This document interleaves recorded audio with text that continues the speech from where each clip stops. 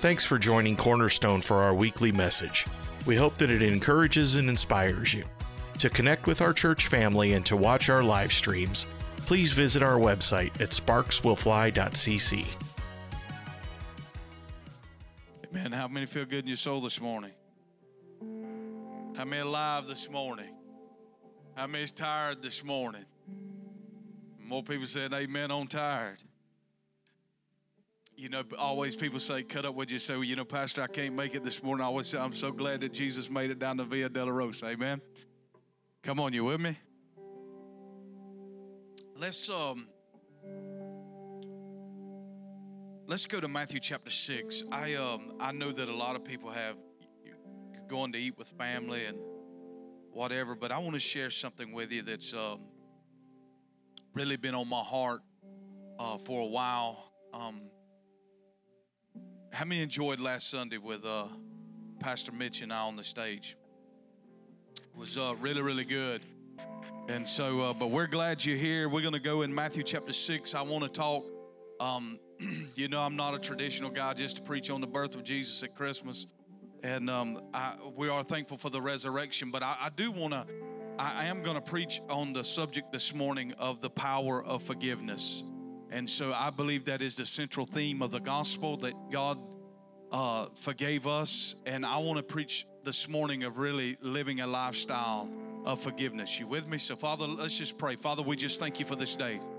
We thank you that this is the day that you have made, and we are gathered here to rejoice in it, Father. Father, I pray this morning that you would open up our ears to hear. You would open up our eyes to see. And Father, by your Spirit, Lord, you would cause the word of the Lord to be ingrained into us, God. It would be engraved on our hearts this morning. And Father, even though this is a difficult subject that we're about to approach, we ask you for your grace. It was only when you told the disciples that they must forgive 7 times 70 that they cried out for faith. Father, they didn't ask for faith when you told them to go heal the sick, cast out devils, and to raise the dead. But they did cry out for faith when you said we got to forgive somebody 7 times 70. So this morning I'm asking you to increase our faith. I'm speaking for the one holding the mic, that you would increase my faith in this area.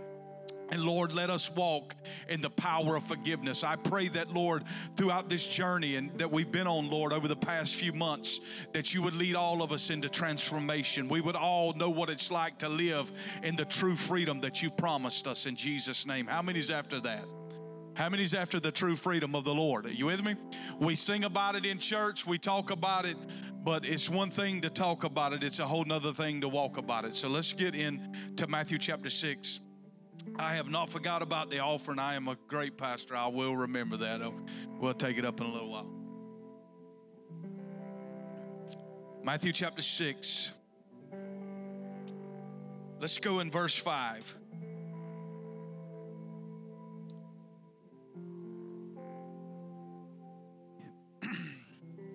I'm reading out the Passion Translation. He says, whenever you pray, be sincere and not like pretenders who love attention they receive while praying before others in the meetings and on the street corners. Believe me, they've already received in full their reward. But whenever you pray, go into your innermost chamber and be alone with Father God, praying to him in secret. And your Father who sees all you do will reward you openly. And when you pray, there is no need to repeat empty phrases, praying like those who do not know God, for they expect God to hear them because of their many words. There is no need to imitate them. There is no need to imitate them. Since your Father already knows what you need before you ask him, pray like this. Our Father, dwelling in the heavenly realms, and may the glory of your name be the center of which our lives turn. Manifest your kingdom realm and cause your every purpose to be fulfilled on earth, just as it is fulfilled in heaven. We acknowledge you as our provider of all we need each day. Man, that's awesome, ain't it? Forgive us of the wrongs we have done. Look at this. Forgive us of the wrongs that we have done, as we ourselves release forgiveness to those who have wronged us. Look at this two-way street. You and I celebrate the freedom this morning of everything that Jesus paid for us. That's available in this room. Do you believe that this morning? When he cried out on the cross, Junior, in Matthew 27, he said, "It is finished." He completed everything that you and I would need that pertains to life and godliness. Ephesians 1 says that he hath blessed us already with everything that pertains to life and godliness. We're not waiting on God to do something this morning. He's already done something. He is waiting for us as a church to step into the reality of what he's already provided. So look at this. He said, "Forgive us of the wrongs we have done." In other words, Father, forgive me for messing up, but what is my part in that? As I release forgiveness to those who have wronged us, rescue us every time we face tribulation, and set us free from evil. For you are the King who rules with power, glory, and forever. Amen. And when you pray, look right here again, he says, and when you pray, make sure you forgive the faults of others, so that your Father in heaven will also forgive you. Did you reading this with me? Look at this. And when you pray, make sure you forgive the faults of others, so that your Father in heaven will also forgive you. But if you withhold forgiveness from others, your Father withholds forgiveness from you. Oh, did we read this correct? Can we read it one more time? You okay this morning? I'm not going to preach but an hour and a half, okay?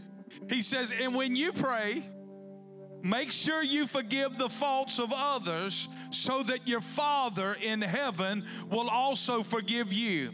But if you withhold forgiveness from others, your Father withholds forgiveness from you. So what I found, I'm just going to be honest with you. We've been on a journey. Kathy and I have been on a journey together. She's in one vein of teaching, but it's really colliding all together.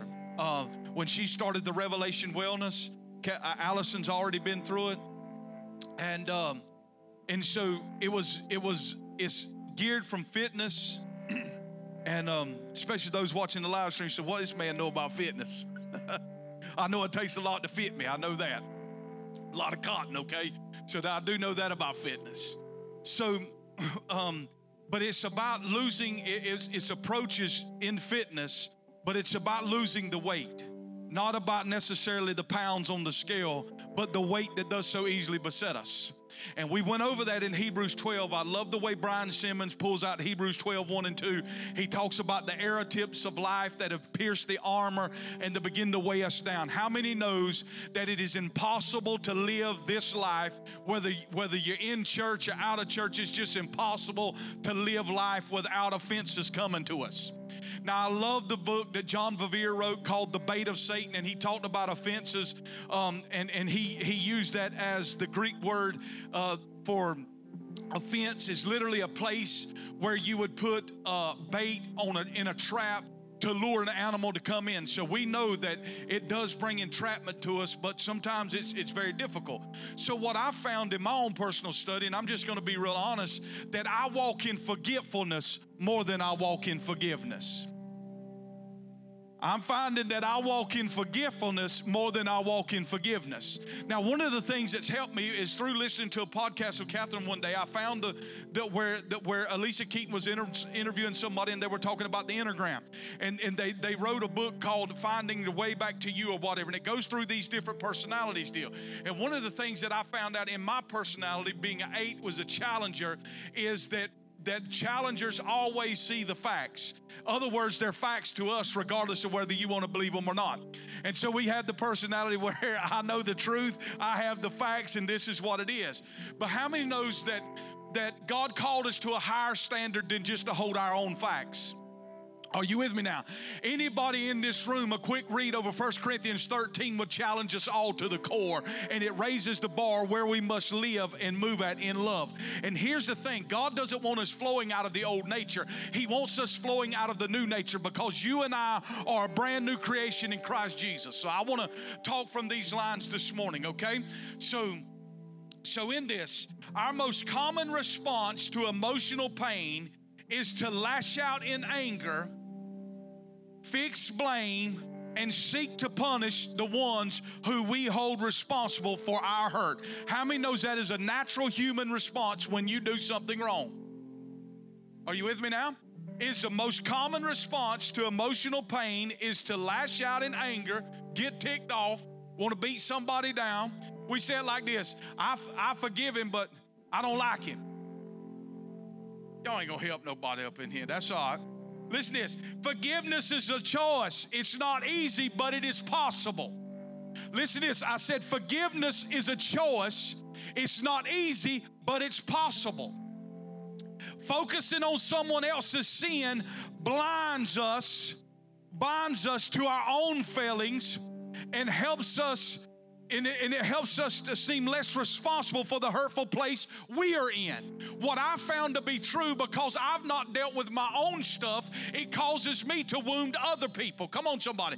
And then we wonder why is relationships not working out for us? We know this, that hurt people begin to hurt people. You take a dog that's been wounded and you reach out to try to help him, a lot of times he will bite you back. And I just feel like that, man, I just don't want to spend another year talking about the goodness of God, talking about what's possible. I want to try to lead us in as a group to this place where we can really begin to live in this place of wholeness. You all right? So focusing on someone else's sin blinds us to our own failings. So one of the things when I become offended or I get hurt, and I know that God's called me to release forgiveness, but a lot of times what the enemy will do is he will replay over and over what happened to get you to focus on the very thing that happened. And one of the things we must remember when we're trying to remove the small bit of dust out of our neighbor's eye, there's a whole lot of specks in our own eyes. Come on, somebody. All right, I knew it's going to go, but I knew it was going to go down. Kathy's like, man, we think we was getting a good Easter message and you're going to preach this. Romans 2, verse 1, you all right?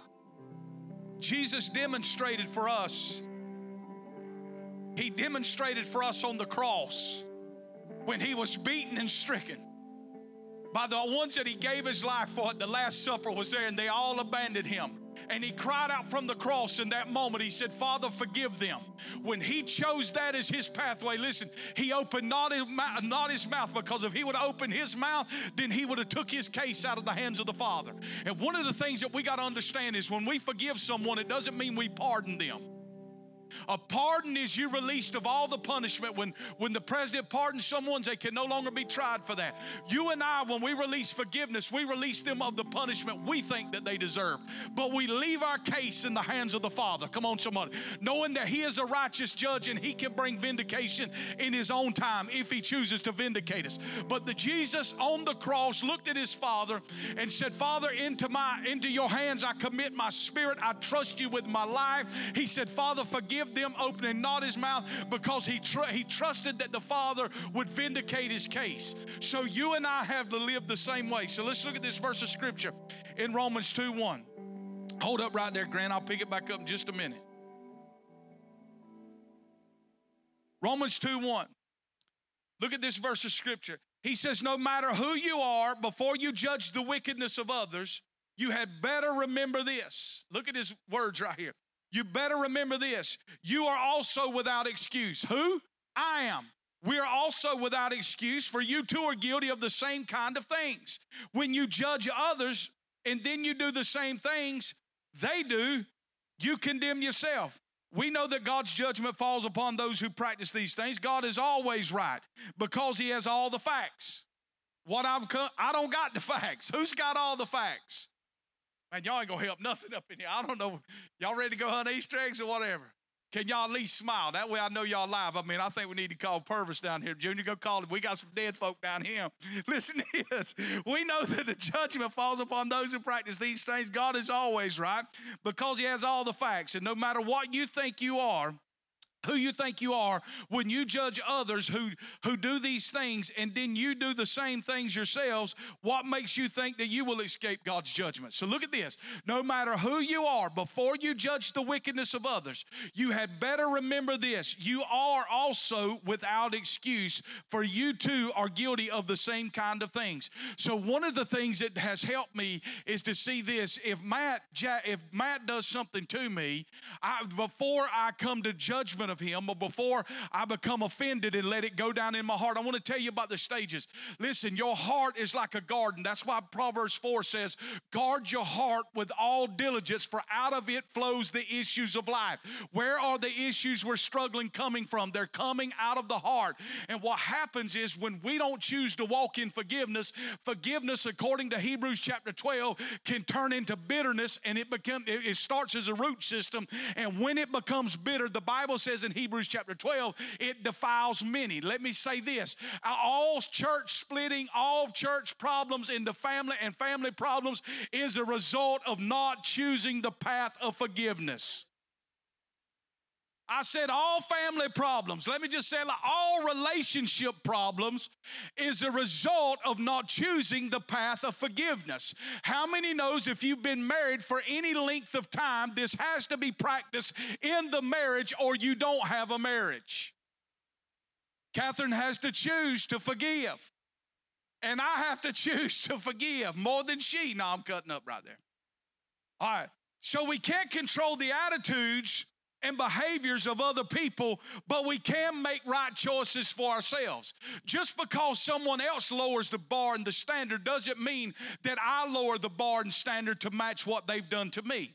I've always teach my kids this. You cannot control what someone else does, but you can control what you do, because the Bible says the fruit of the Spirit is self-control. That means you can tell yourself what to do and you can do it. Are you with me now?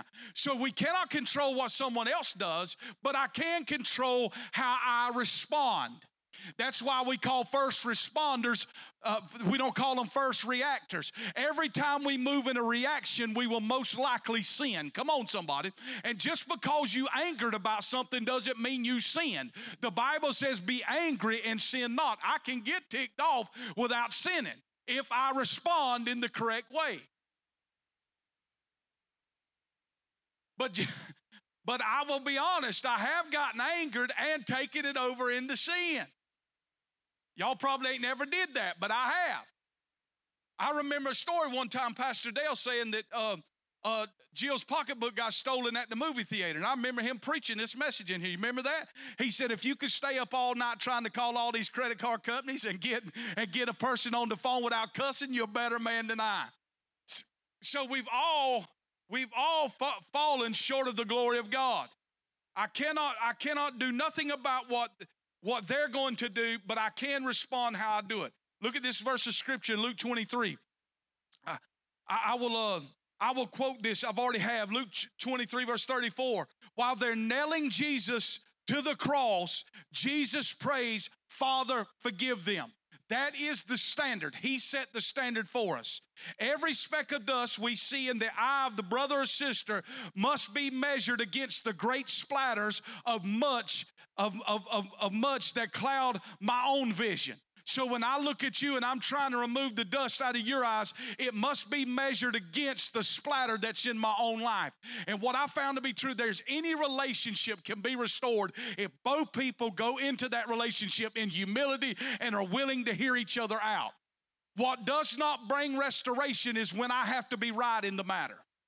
And I struggled with this. I still struggle with this in my marriage. I'm preaching honest right here. Kathy can stand up and tell you. I used to have to, she said, what makes you got to have the final say? What made me always want to have the final say is this one issue called pride. I had to be right.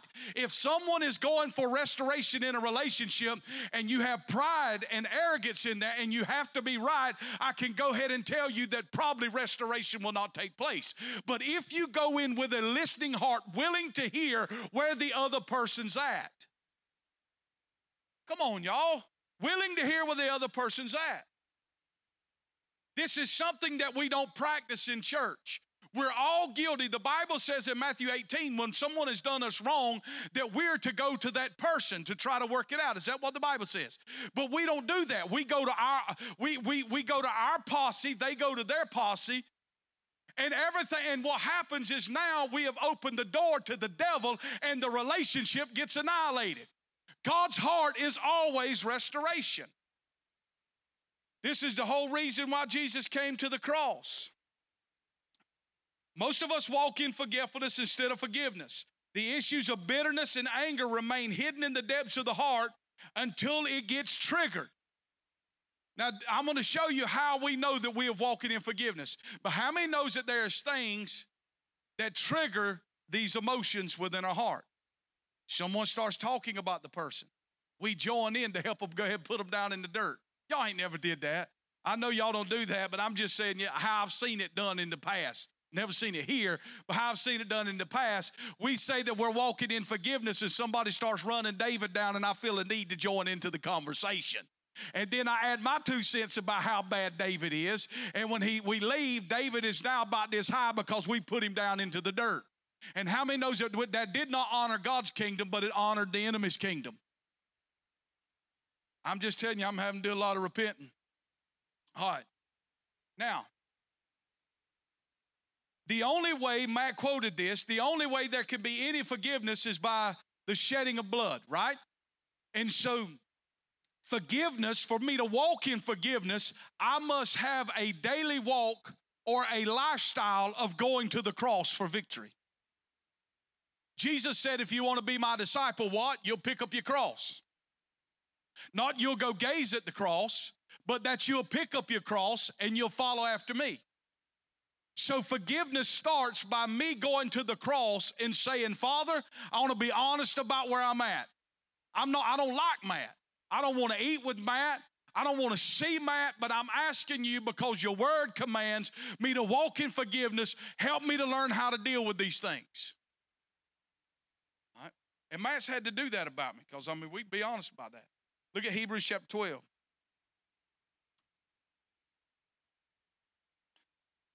He has. I don't want to get all that honest in here. I better quit.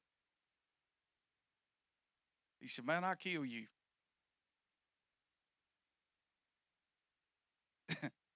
How many knows that's not the heart of the Father? Huh? You really? Huh? I'm just saying the depth of some of us. When you go to Hardee's and they pull you up to the white line and you've been sitting there for 30 minutes. Huh? Come on now. Sir, we'll hand you your drink. Can we pull you up to the white line? You with me? I pulled up at a restaurant here the other night and sat there for 45 minutes, and then they got the order all wrong. And just told me, could I just live with what I got?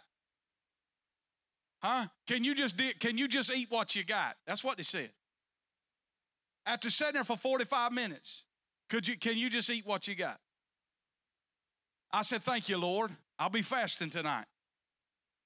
But we left. You with me? And Ashley was in the front seat. I didn't fail the test. Look at this. Hebrews chapter 12, verse 14. In every relationship, be swift to choose peace over competition. Look at this. In every relationship, whether that's your marriage, that's your friends, your co-workers, your church, whatever, be what? Swift to choose peace over competition. And run swiftly toward holiness. What do we learn about holiness? Holiness is not whether you got long sleeves, not whether you got makeup on, not whether you got a dress, but wholeness is what? Being whole. I want you and run swiftly toward becoming whole. In other words, what he's challenges, don't allow that thing to sit there and fester. Don't allow that thing to get lodged in your heart. Because I'm telling you, when you've done wrong, I will show you the first thing that happens is you become bruised. Just because you become bruised doesn't mean that you're lodged in your heart. It's lodged in your heart. This is where Peter was instructed that you got to forgive 7 times 70. These are unintentional things that happen. These are just like me running to town, and I didn't know that Catherine was at home, and I got all of us something to eat, and I forgot to get her something to eat. How many knows that was not intentional? It was unintentional on my part, and I say, Catherine, will you forgive me? If she moves swiftly towards wholeness and forgiveness, that will only be a bruise, and it's gone away momentarily. All right, here's some other things. I'm just being real practical about life. I don't know what it is about men, but most men can't take the laundry and get it into the basket. I'm probably not the only one. Huh? And she used to get me in our marriage because I wouldn't put the top back on the toothpaste. You with me? These are little things. But how many knows I'm not intentionally not putting the laundry in the basket, or I'm not intentionally leaving the toothpaste off because I got hatred towards her, or because I'm trying to just hurt her to see how deep I can cut. These are unintentional things that are happening that she's got to move to a pathway of forgiveness, that if not, it will grow into something greater down in the heart. Are you with me? So he's instructing us, move swiftly towards peace. That's why I always take my relationship issues. I'll call Pastor Junior because he is a 9. He's a peacemaker. And he'll always say, well, I see it like this. And Pastor Junior can stand up. What I tell you, this is the facts. I'm going to go to the facts. You know what I'm saying? If Danny calls you, this is the facts. You with me? But God's encouragement to us as believers, listen, you can either choose to act out of your old nature, or you can embrace your new nature in Christ. Come on, somebody, which is choosing swiftly to move towards peace and swiftly to move towards wholeness. You got me? Y'all right? All right. Where are we at right here? All right. For those who are not holy will not what? See the Lord. Watch over each other to make sure that no one misses the revelation of God's grace, and make sure no one lives with a root of bitterness sprouting within them, which will only cause trouble and poison the hearts of many. Bitterness is like an apple that is going bad that you got in the midst of a bunch of other apples. How many knows that rottenness on that apple will spoil the whole bunch if you do not remove it? Are you with me now?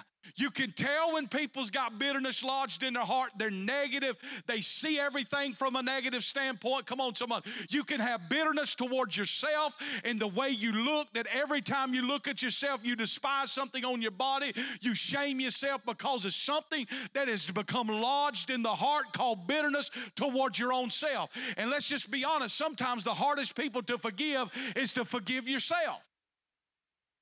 All right. You all right?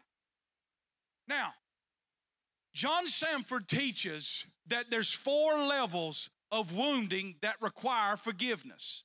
Number 1, I've already hit on just momentarily, is a bruise. A bruise is a surface level wounding that can be healed easily if treated promptly. Bruises are abrasions that require forgiveness moment by moment. These are unintentional hurts. Didn't mean to do it. I'm sorry. You all right? Let's look at this in Luke chapter 17. Luke 17. Luke 17. Let's start in verse 1. One day Jesus taught his disciples this: betrayals are inevitable. Are you kidding me? I thought the church was a nice place. And he's going to instruct his disciples in this way. Betrayals are inevitable. We ought to put that in our bulletin on our website. We want to welcome you to Cornerstone, but we want to tell you up front, betrayals are inevitable. We will hurt you, just give us the time. This is what he's telling them. How many's got that on their website? Come join our youth ministry, whatever. Betrayals are inevitable. Let's post that. Somebody tweet that out. Betrayals are inevitable. Welcome to church. All right, look at this. Betrayals are inevitable, but great devastation will come to the guilty one of betraying others. It will be better for him to have a heavy boulder tied around his neck and he hurled into the deepest sea than to face the punishment of betraying one of my dear ones. So be alert to your brother's condition. Look at this. Be alert to your brother's condition. And if you see him going in the wrong direction, you see him starting to get cynical, you see him starting to get bitter, you need to warn him, hey man, you got to do some work in your heart right here. All right? And if you see him going the wrong direction, cry out and correct him. If there's true repentance on his part, forgive him no matter how many times in one day your brother sins against you and says, I'm sorry, I'm changing, forgive me. With me? I'm sorry, I'm changing, forgive me. You need to forgive him each and every time. Upon hearing this, the apostle said to Jesus, Lord, you must increase our measure of faith. They never cried out for faith when he instructed them to go raise the dead. They did not cry out for faith when he said, go preach the gospel of the kingdom, heal the blind, heal the sick, cast out demonic demons. He said, Lord, you got to forgive him every time he comes. Oh, Lord, increase our faith. Increase our faith. Let me say this. I don't believe that forgiveness can be done just on your own willpower. I believe it takes the grace of God at work in our life and the love of Christ coming, me being baptized in his love over and over, and allow his brokenness to come upon my own heart that will lead me into forgiveness. You with me? So a bruise is an unintentional wound that is an unintentional hurt that someone does is completely unintentional. We didn't mean to leave you out, but we did. We forgot to call you, and we're sorry. I didn't see you with your hand outstretched, and I forgot to shake your hand. I've had people leave the church because we forgot to shake their hand. You got to preach a message like it's on Easter and Christmas, you know what I'm saying? Because you got to hit the creasters, you know what I'm saying? It's the only time of year we're going to see them. So we got to give them the gospel truth here. Hear me? It's an unintentional hurt. You got to move swiftly towards wholeness and forgiveness. It's unintentional. Nobody meant to do that. They did not deliberately say, hey, man, this bald-headed guy that just pulled through the line here, he's a little heavy. We need to give him a salad instead of a chicken breast. They didn't do it intentional. You with me? Every time we go to Hardee's in the morning times, my children love a chicken biscuit. That must be not common to sell many chicken biscuits, because I think they only cook 2 like per morning. You know what I'm saying? So I know that they're going to get us 3 chicken biscuits. Watch it. We pull into the line. We're going to pull to the line. And so I had to prepare my heart myself before I ever get to Hardee's. I got to look at the watch and say, allow 20 minutes for them to cook a chicken breast. Put it on a biscuit. These are unintentional wounds. Okay? Forgiveness for life's constant unintentional hurts is not only necessary discipline, but it is what keeps the joy of love in relationships.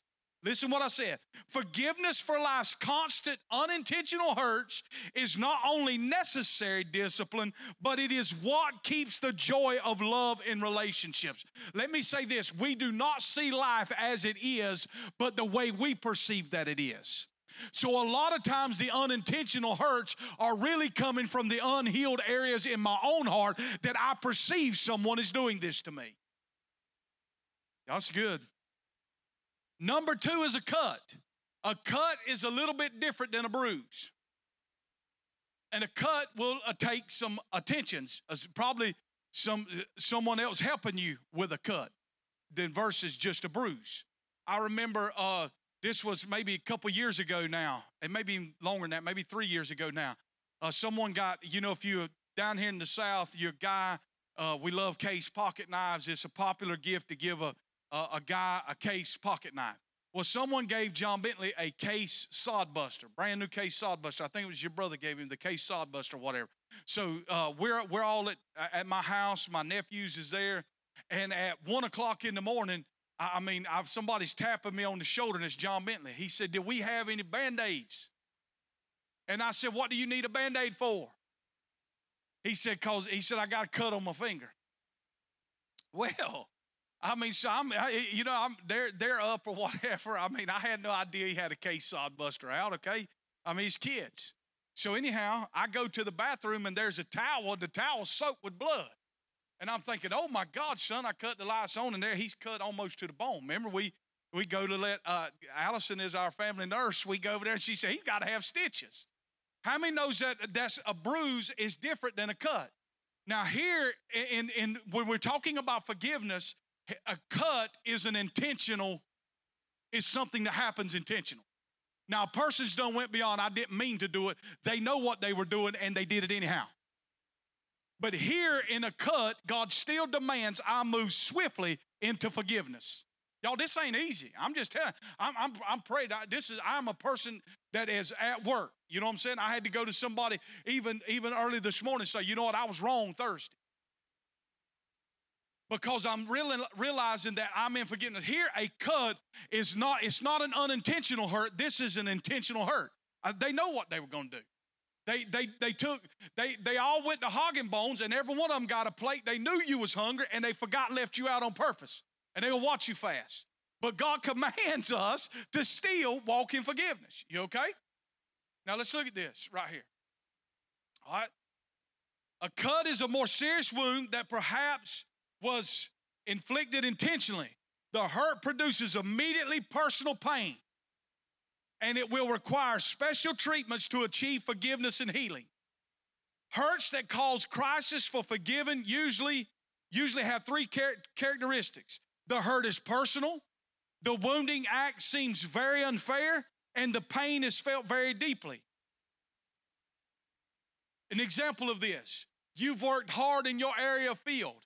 You're excelling or whatever. Your supervisor tells you you're all that in a bag of chips. And when they got time to promote somebody, they went and got someone that you've been there for 5 years, but they hired somebody 3 months ago, and that 3-month worker got the job promotion that you thought you got. How many know something just happened to you that hurt you deeply? Now, here's the thing that's going to happen. If you don't deal with that immediately, within the days and weeks of overcoming that, starting to deal with that, I'm not saying you got to have it freshly out of your mind 3 days afterwards, but I'm saying if you don't begin to deal with that, what's going to happen is that hurt is fixing to start growing in your heart. It's going to put root systems down, and every time you talk to it about somebody else, how sorry the supervisor is, how sorry the coach was. Come on, somebody. I'm just pulling my own sin out this morning. How sorry my wife was because of that. What happens is it's like Miracle-Gro watering that seed, and those roots are going deep into your heart, and eventually the job that you loved, you're now going to hate. Because offense is this. Larry gave the best definition of this. Offense is simply this. An offended person, what they once loved, now they despise. That's an offense that's gone into the heart. So a cut is a more intentional wound. It is a hurt that is personal. The wounding seems very unfair. The pain is felt very deeply. We feel the cut when we suffer the consequences of someone else's selfishness, and where they deliberately did something either to get even with us or just to do it whatever. Now, I've had some cuts in my life. I've had some cuts in the ministry. I remember the first time a real cut came to me, I was 19 years old, and I went down and shared with my pastor a revelation that God gave me. I'd never heard it preached. God gave me this in the prayer closet. And I went in there and I shared it with him. He said, you know what? He said, John, he said, I'm not, he said, you're going to preach this on a Sunday morning. I said, Sunday morning? I just turned 19 years old. He gave me, not Wednesday night, Sunday morning. He's giving me Sunday morning service. So it was a couple weeks later, I went by, I was helping with the youth. I was helping the youth pastor with the youth. And I come by, I just happened to go to the restroom or something, and I could hear it on a Wednesday night service in the sanctuary, and he was preaching the message that I told him about in his office. He didn't preach it half as good as I was going to do it, but he was preaching it. What do you think just happened? That wasn't a bruise. That was a cut. He intentionally took my message, my revelation, put it as his own, put it out before the people, and he never let me stand up on a Sunday morning and preach it. I had to deal with that. Because if I didn't deal with that, the pastor that I loved, the pastor that I had the ultimate respect for, all of that would begin to fade away in my eyes.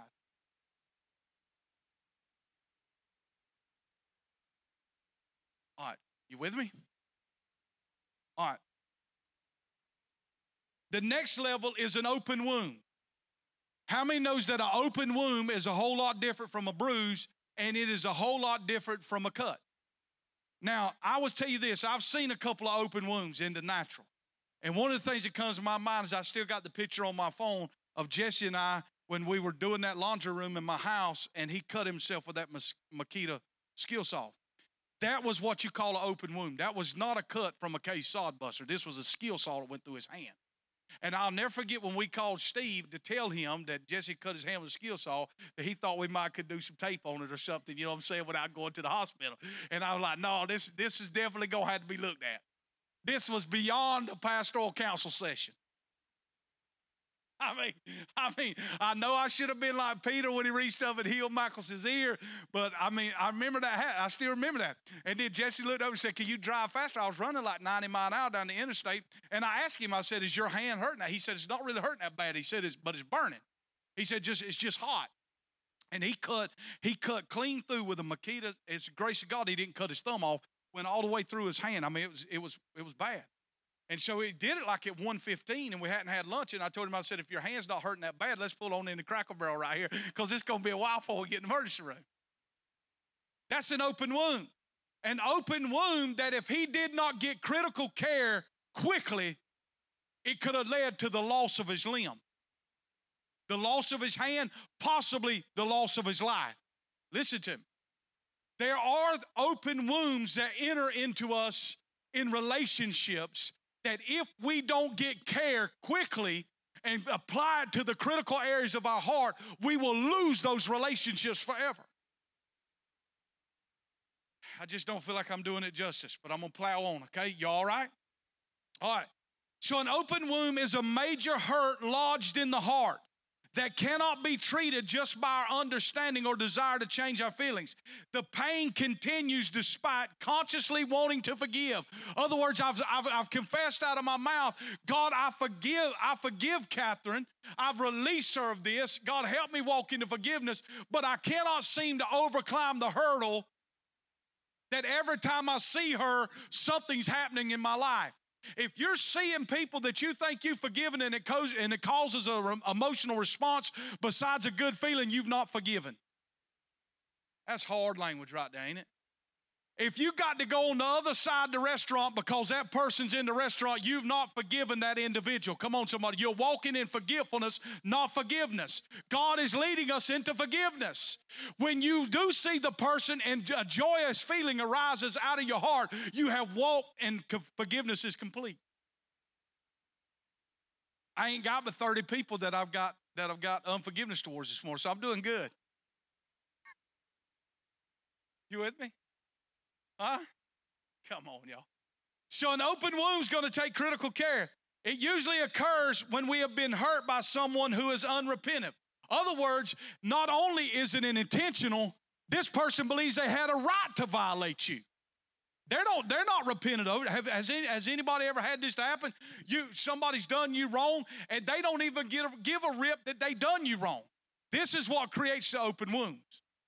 And the open wound is usually something that has happened that now has a taproot and is turned into bitterness, and it is lodged in the heart. I love David, man, how David wrote in Psalms 139, I think it is, where he said, God, search me. He did not trust the man in the mirror. He trusted the Holy Spirit to search him and cut on the light and show him where the hidden stuff was in his heart. All right.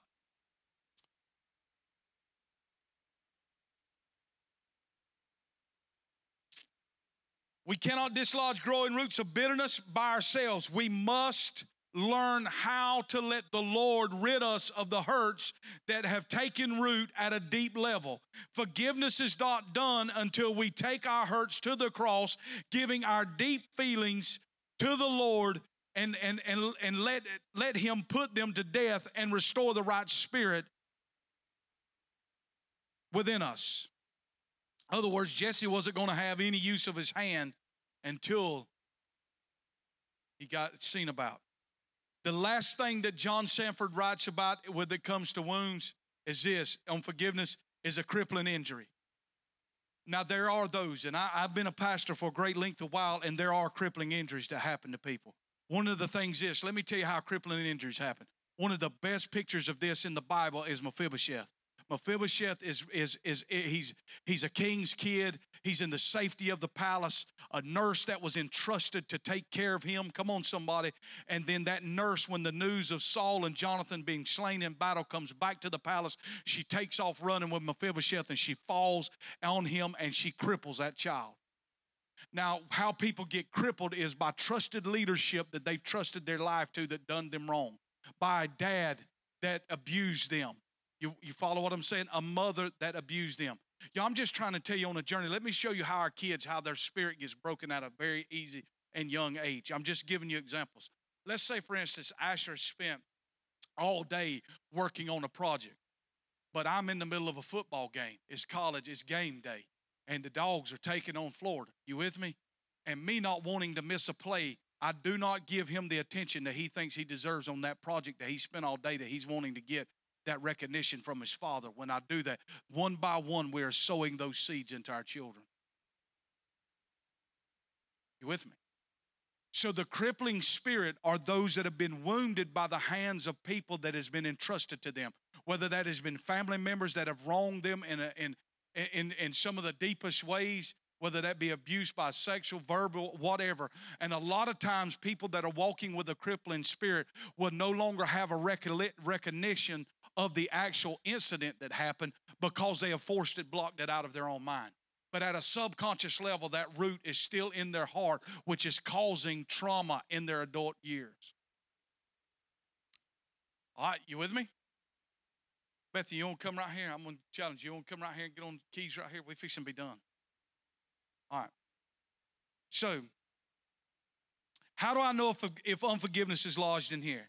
Does remembering a particular hurtful event trigger an emotional response?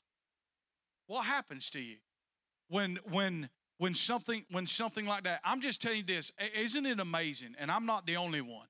Isn't it amazing, especially at a place like here? You've got 30 years of ministry in this building. 30 years. Some of you have been here almost for the entire journey. And one of the things about being family like this is we know everybody's business. Y'all sitting here like, man, what's he talking about? We know everybody's business. Y'all know my business. We know each other's business. So in order to make family work, we have to choose to walk in a lot of forgiveness. Some of us have matured now. You know what I'm saying? But Paul said when I was a child, I did childish things. What is childish things? Childish things is when you get mad, you take your ball and go home. But a sign of maturity is you'll face the person that you feel done you wrong, and you'll work through it in relationship. This is a sign of maturity, is when we no longer play like that. But we choose to say, you know what, man, I don't understand it. God chose me to put me in this tribe. Was one of the things that sold me to the leadership at Bethel. Not everything that they do, but when I watched Danny Silk preach, maybe it was a long time ago, and he showed a video of his wedding, and 30 years later, all of those guys are still together. You know that they've had tremendous problems. It's impossible to do ministry at that level and not have conflicts and problems with different personalities. But yet they've chose to stick it out. Man, I feel the Lord on me right now. But in today's world where you and I, where covenant means nothing anymore, the church wants to move in all the kind of signs and wonders, and we can't even get the little elementary things down at the feet that Hebrews 5 talks about. And yet we want to do signs, wonders, and miracles and bring revival and transformation when we can't even love our brother as ourselves. Who are we kidding, friend? Jesus didn't say they'll know we're Christians by our prayer life. He didn't say they'll know we're Christians by how well I can prophesy. He said they'll know that you're my disciples by your love for one another. And so I've not modeled it perfect either. I'll be the first to say that if we did an altar call, I need to be the first one on the altar. And so here's the thing. How do I know what's lodged? How do I know what's in my heart? Notice Jesus when he said, Father, forgive them. But after the resurrection, Thomas was hidden in fear behind the wall. Jesus walked through the wall and he said, Thomas, it's for real. Put your hand in my hands. Put your hand in my side. He was unwilling to allow, who left him at the end, but he was unwilling to leave him in that unbelief. Sealed behind the walls. And this is where a lot of Christians are living, behind the walls that they have built up over time and time and time again. And we come to church all masked up like Jacob trying to enter into Isaac's room to get a blessing because we can't believe that God would really love us the way we are. And what God is looking for is just our real honest answer of where we are. Just like Adam, where are you? God never lost Adam. What Adam did was lost where he was at. And he wanted to bring him to himself. I was amazed. I met with someone in their late 50s the other day, and they're in the late 50s. They have no true, honest opinion of where they're at. I don't want to live my life like that. I want my wife to be able to say, John, and she does. And I'll add this. I always say that I got the Holy Spirit in me and I'm married to her. And she, and what I used to, we would get fighting mad. I'd get fighting mad, just whatever.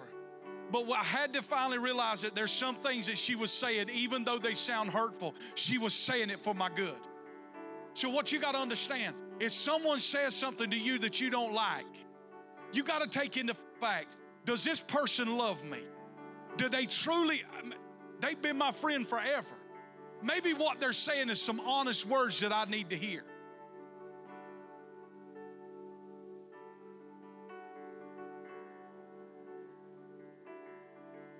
So when I'm around this person, is anything triggered in my heart?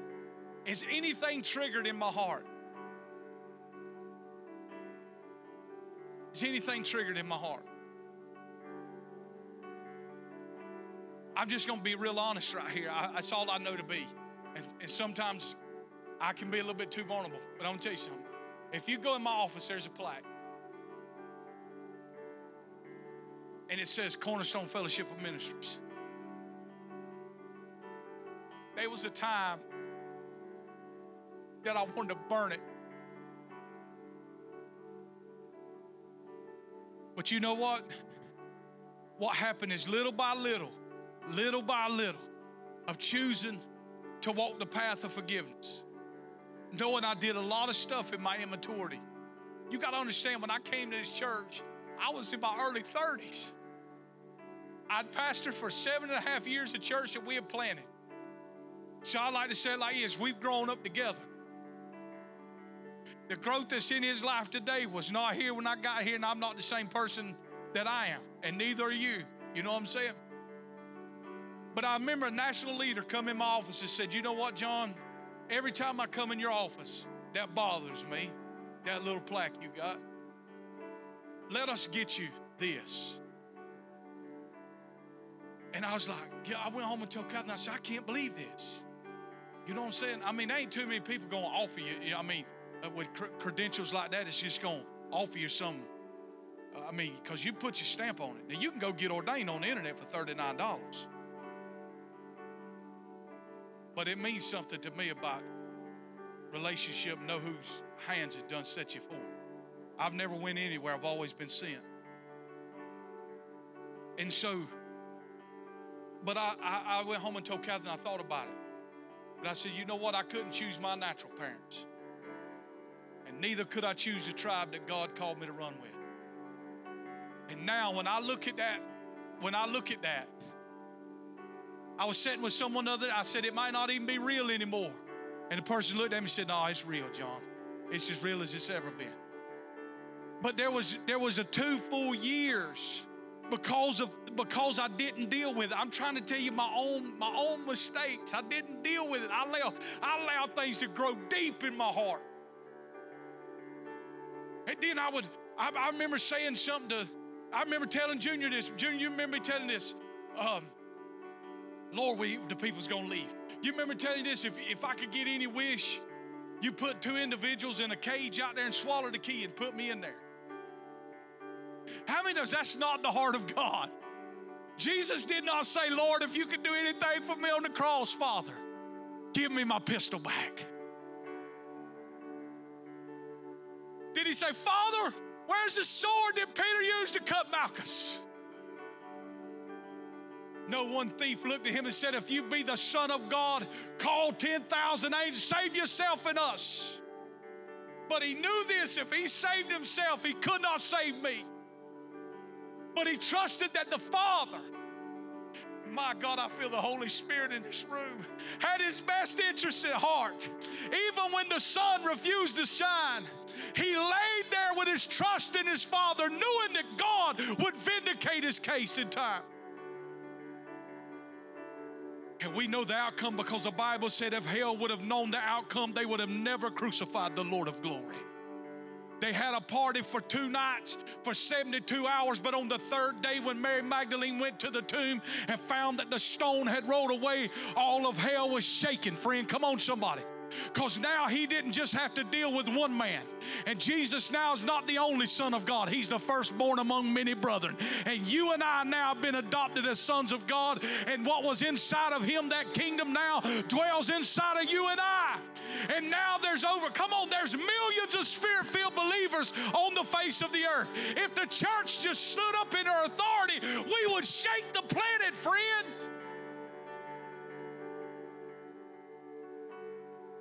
So what happens? Does anything trigger in my heart? Is anything going on? Does memory stir up another round of pain? When I remember, does it stir up another round of pain?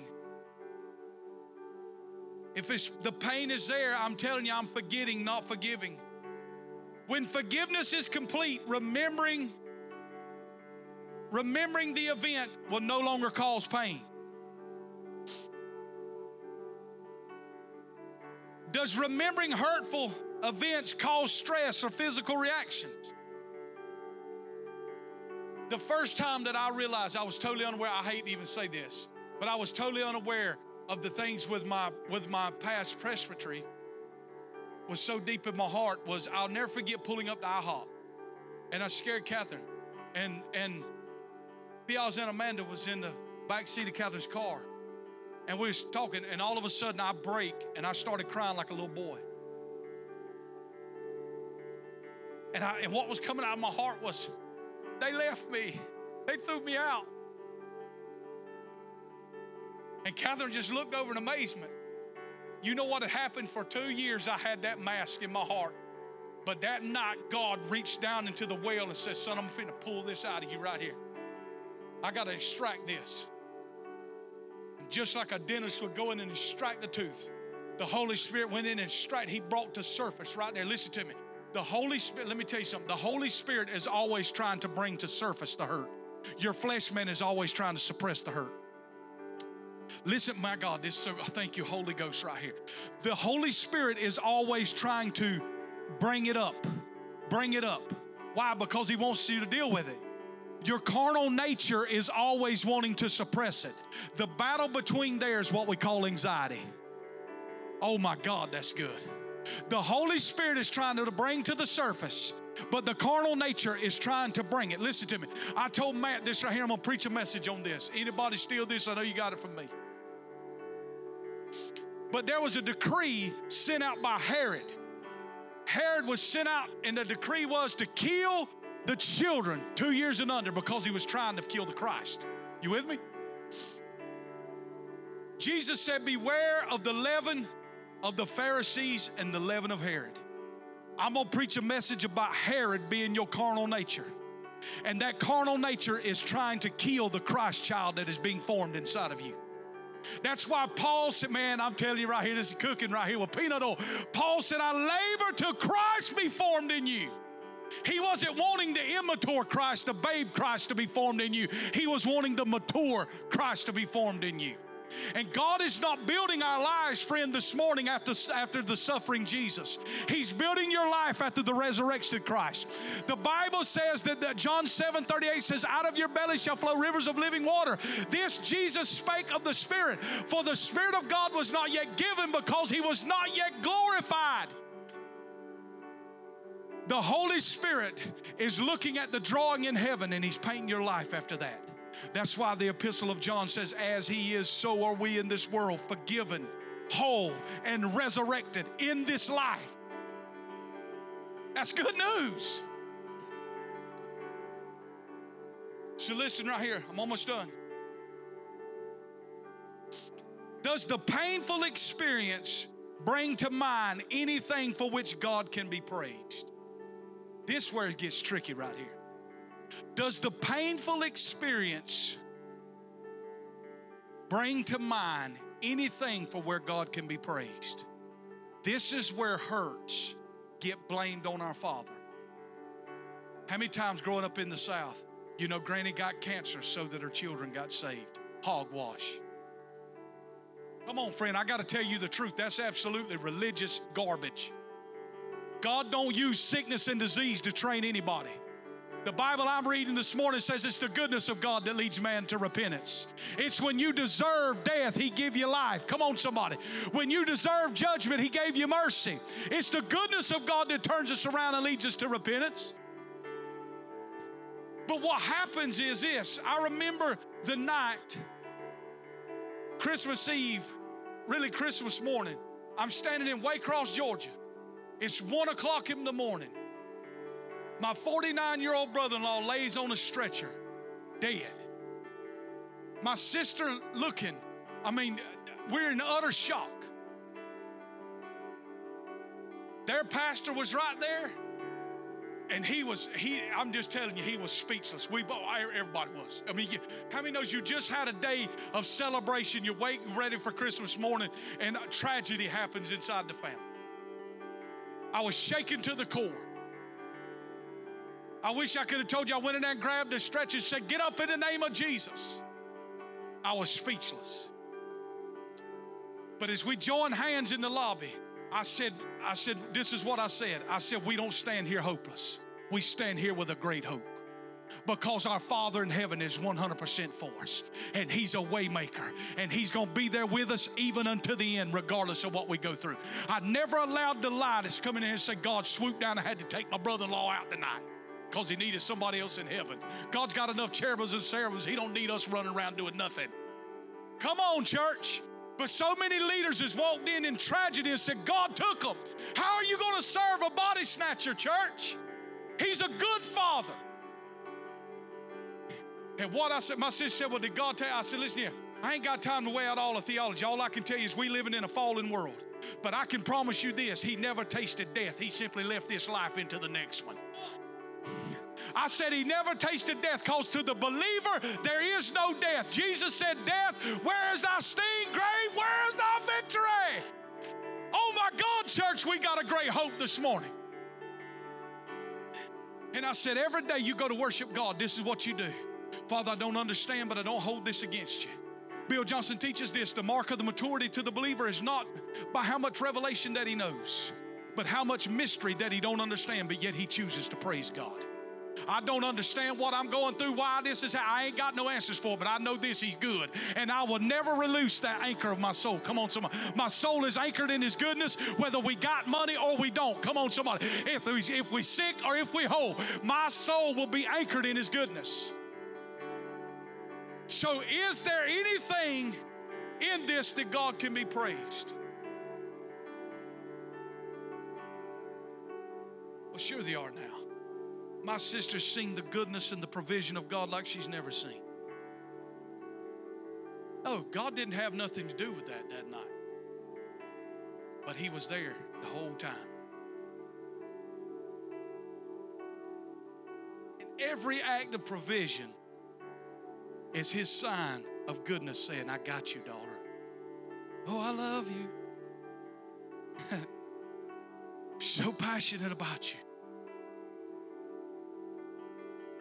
And I said, you just got to learn how to let him be your husband in this season. Come on, church. Man, what I'm preaching about this morning is not easy. That's why a lot of people just come in here and tell you how to just live your best life. I'm not knocking Joel. It's a great book. But I'm telling you, the life and the pathway to wholeness is work. That's why not everybody's on it. That's why it's a narrow road to becoming whole in God, because you choose to willingly deal with your own stuff. Every time I've ever got on my knees to pray about God straightening somebody else, first person he dealt with was me. I would go in there, Lord, you know, Steve is just, God, oh God, Lord Jesus, help. And then the first thing he's going to say is, what about that? Look at you. Look at you. Look at you. But you know one thing about his goodness is he never leaves me hopeless in that. Conviction's filled with hope. Condemnation is what's filled with guilt and shame.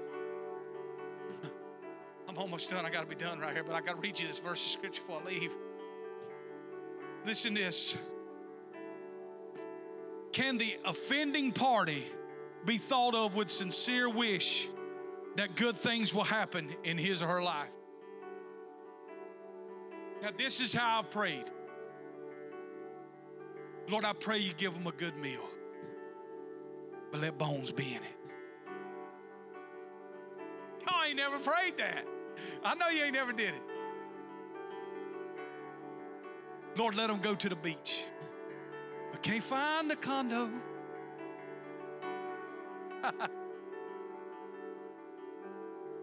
Let them get a new truck, and may it break down. Can you pray for that person and wish them the best? If you can't do that, then you're in forgetfulness, not forgiveness.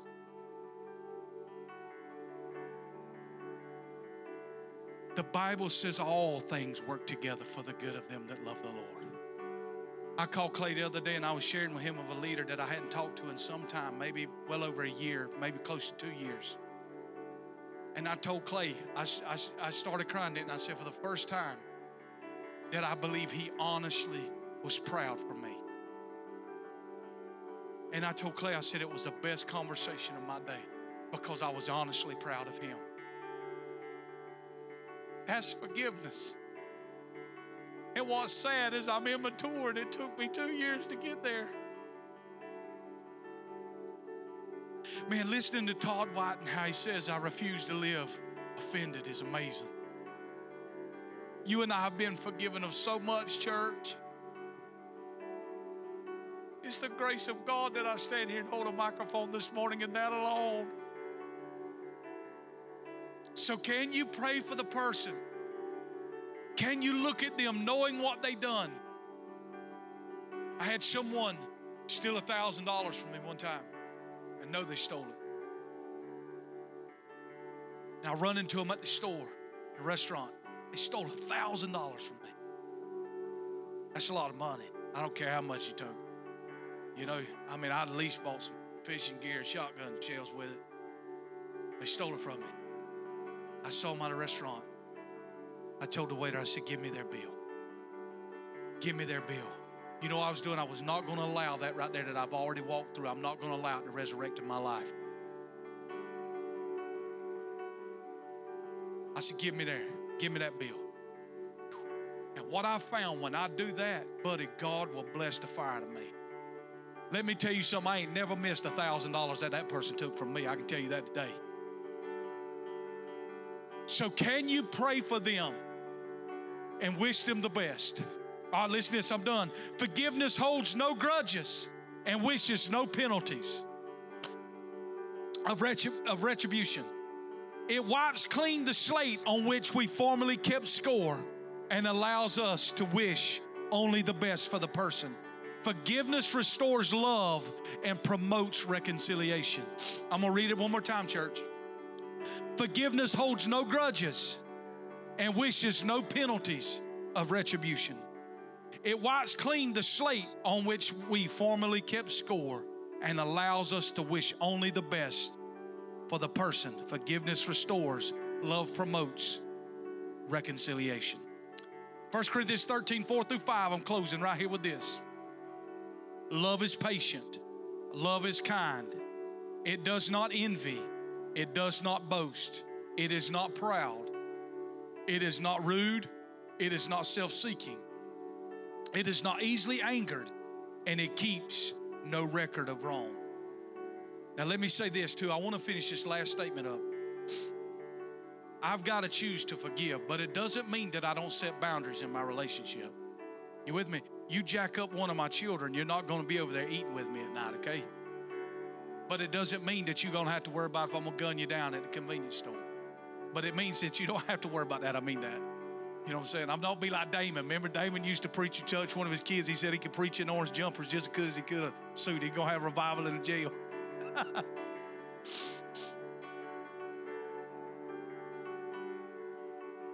You can set clear boundaries around your life. And say, listen here, this ain't happening no more like this. You understand what I'm saying? But I forgive you.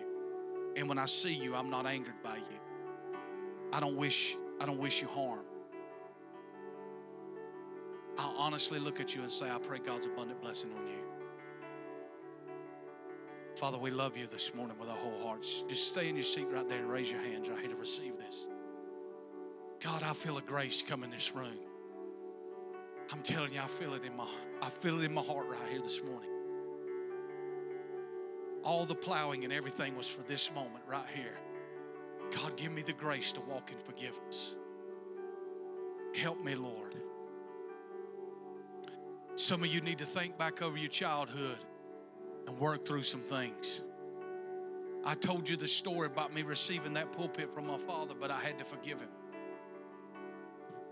And there's so many of the things that I hated that I saw in his life that I swear it seems like they in my own life. But I feel like what give them access is my unforgiveness to some things. So Father, today, let's pray this prayer. Father, in the name of Jesus, we choose the path of forgiveness. Help me by your grace to forgive just as you forgive me. I receive the grace to forgive in Jesus' name. Do you believe it? Give the Lord a great God bless you this morning. Listen, I asked him to share this story. I want to give him the opportunity to share this story. I know that I prayed with him 3 years on these. Just stay right there. Y'all done thought y'all was off of work. Now listen, we pay for 2 hours. I'm cutting up with you. As you get ready, we're going to take up the tithes and offerings. But I want you to hear this powerful testimony of what God did for Cleve. Cleve, you share this right here.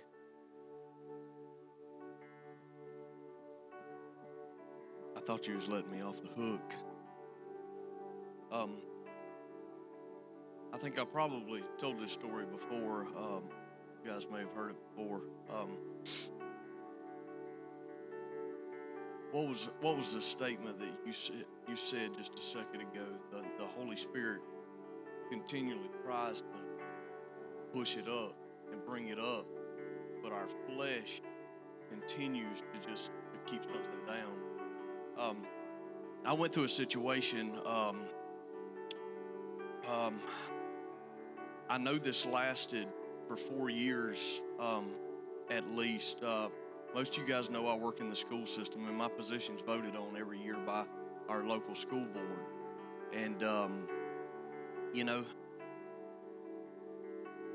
one of the school board members, without saying a name or anything, we had a disagreement on something.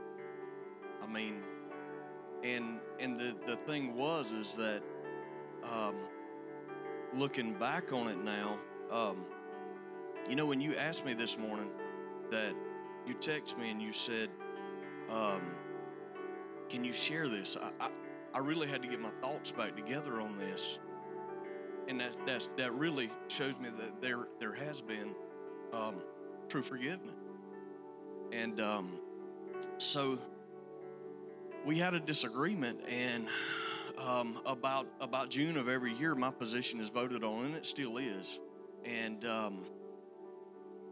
this school board member, he started voting not to rehire me. And this happened for about 3 years, and you know, it was to be blunt, it was embarrassing. You know, I made the front page of the newspaper every week it happened, and you know, all rehires except for one. I mean, that kind of deal. It hurt my pride more than anything. Okay, it hurt my pride, and you know, it got to a point of it affected me tremendously. Not just the upcoming month or so prior to the vote, it started affecting me daily. I mean, it affected me daily to the point of I despise this man, and I know that's not God's will. You know, human beings are going to have disagreement, and it's our responsibility to make things right between them. And so on about the fifth year, I think it was the fifth year, we had a school board member that was not at a meeting, and this vote went to 2-2.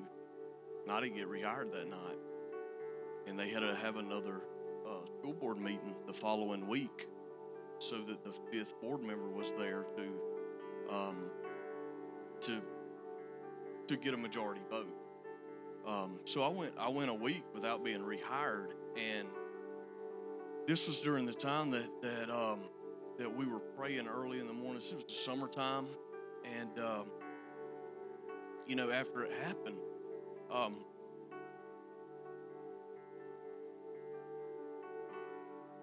I showed up to pray that morning, and man, it was just an unbelievable presence that was on it.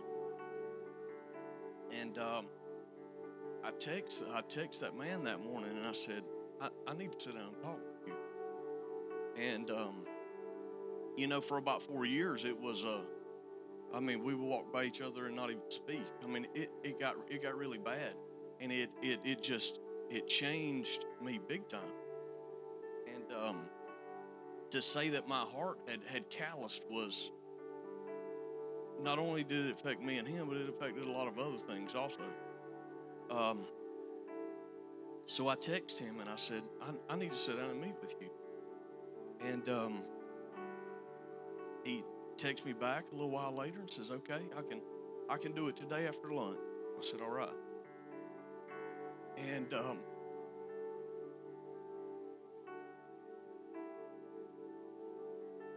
that feeling kind of comes back. The feeling of his presence was just so strong on me that day. And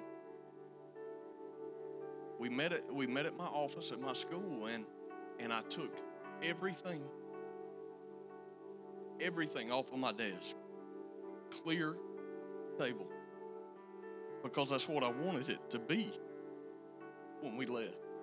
And everything put out, and it to be washed away. So, can I tell you that this wasn't a one-way deal, okay?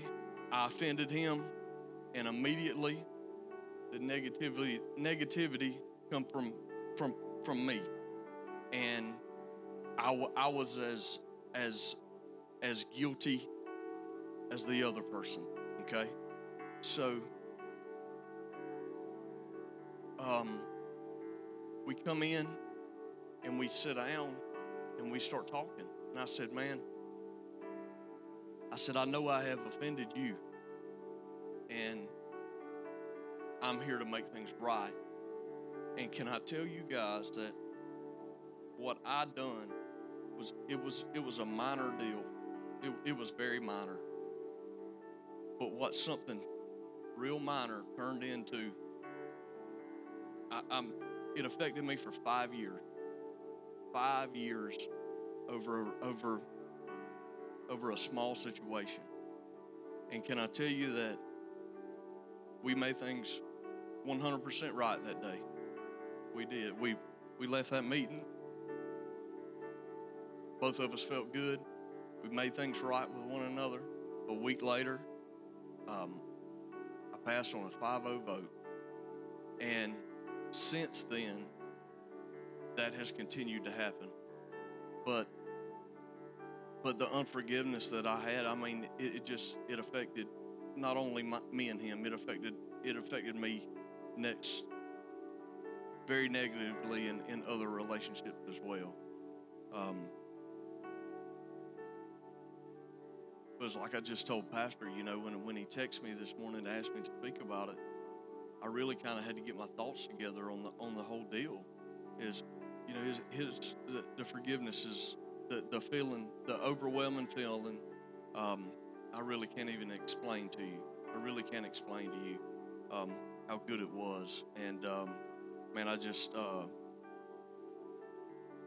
thank the Father for it, and I hope that helps someone.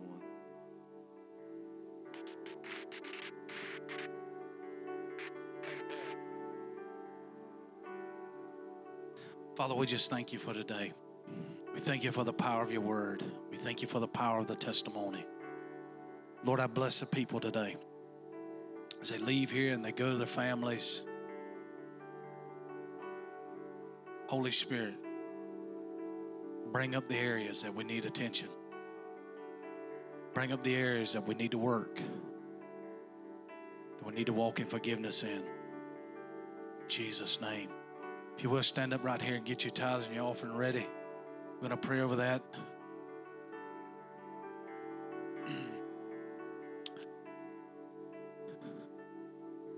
Listen, we got next Saturday on April the 10th, we're going to be leaving to go to an event for the youth.